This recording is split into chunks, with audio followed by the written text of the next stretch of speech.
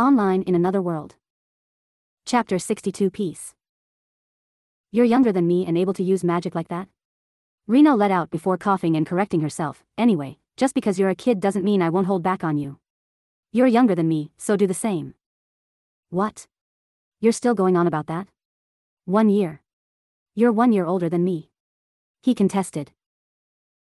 Before he could get any further words out, Reno sprung towards him again with the nimbleness of a cat, springing forward and attempting to swipe at him with the sharp silver held in her hand.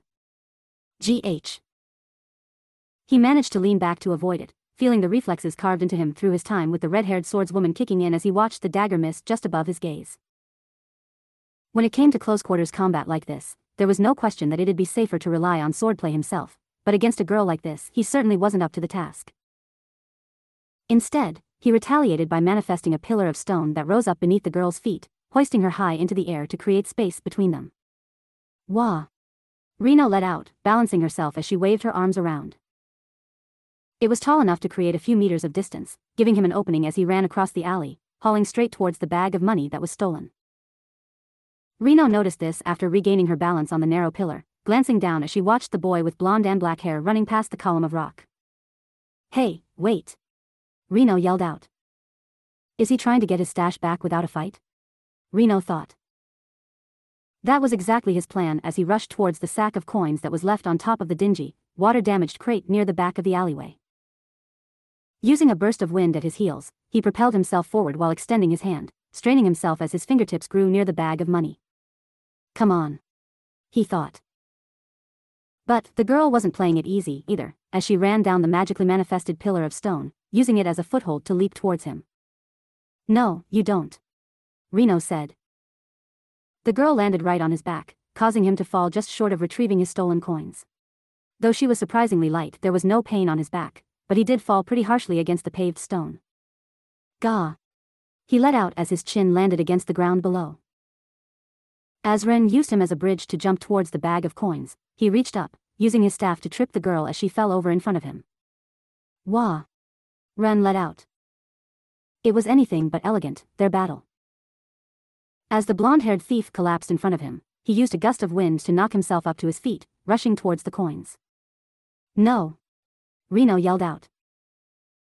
Just as the girl scrambled to her feet, he grabbed hold of the sack of coins with one hand, using his other to aim his staff towards the girl, invoking the same spell he used to ensnare the thug from earlier, Waterbind.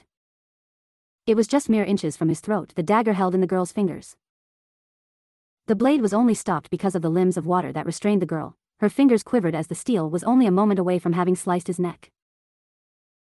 What went through his mind was a mixture of relief, fear, and confusion. Somehow, he believed the girl wasn't actually trying to kill him, but his eyes told him differently. Geesh! Reno winced as the bands of water had restrained her limbs. As he stood himself up carefully, he picked up the bag of coins and looked at the girl, who was just a few hairs shorter than himself. You were really going to kill me? Over coins? A look of guilt and frustration was present on Reno's expression as her sapphire eyes were contorted with a spectrum of conflicted emotions. If you're asking me that, then, I need them a whole lot more than you do. Reno screamed. He looked at the girl for a moment as he straightened himself off, brushing the dust off of his black vest and his green cape as the water bindings still held the girl in place. Just because you might need something more doesn't mean you have the right to take it from others, he told her. Shut up. Reno said bitterly, averting her gaze as she mumbled, You've probably lived an easy life, you wouldn't understand the struggle at all. Those words caught him as something inside of him was rubbed the wrong way by those words, but he stopped himself from lashing out. She's just a kid, don't get heated. Well, I'm a kid too, aren't I? Sorta. Anyway, I do feel kind of bad, still, he thought. He chose to ignore her words, instead asking something else. What do you need this money for, anyway? Reno seemed hesitant to talk, though it looked more like pouting to him. You seemed pretty desperate to get your hands on this, he said. Holding it out in front of the girl like a carrot on the stick, he crouched in front of her while bounding the jingling bag of coins before her, though she wasn't able to do anything about it with the water ropes restraining her on the ground. What's it matter to you? You won. Leave me alone, Reno huffed. I won so I deserve an answer for my troubles, he responded. Reno gritted her teeth in frustration before sighing, looking up to realize the amethyst-eyed boy wasn't backing down. You're annoying, you know that? I have a knack for that, he smirked. The look he got from the sapphire-eyed girl was one that said, "I'll talk, but you'll have to get these restraints off first," to which he was hesitant as he raised one of his dirty blonde eyebrows to her. "I'm not going to do anything, promise." "I swear on Arium the Great," Reno told him. It was something he hadn't heard personally before, but he was familiar with the promise as he had read about it in books. Arium the Great is some sort of deity-like figure in this world. I think he's the ancestor of a large chunk of humans and demi-humans. It's a bit weird. It's a religion based on heritage. I guess it's the same as swearing on God, he thought. He looked at the girl for a moment, inspecting the look in her eyes to make sure there was no ill intent present before letting out a sigh and tapping his staff against the ground. The small gesture caused the bands of mystical water to disperse, releasing the girl from its bindings. Geez. Who knew water could be so rough? Reno mumbled, gathering herself.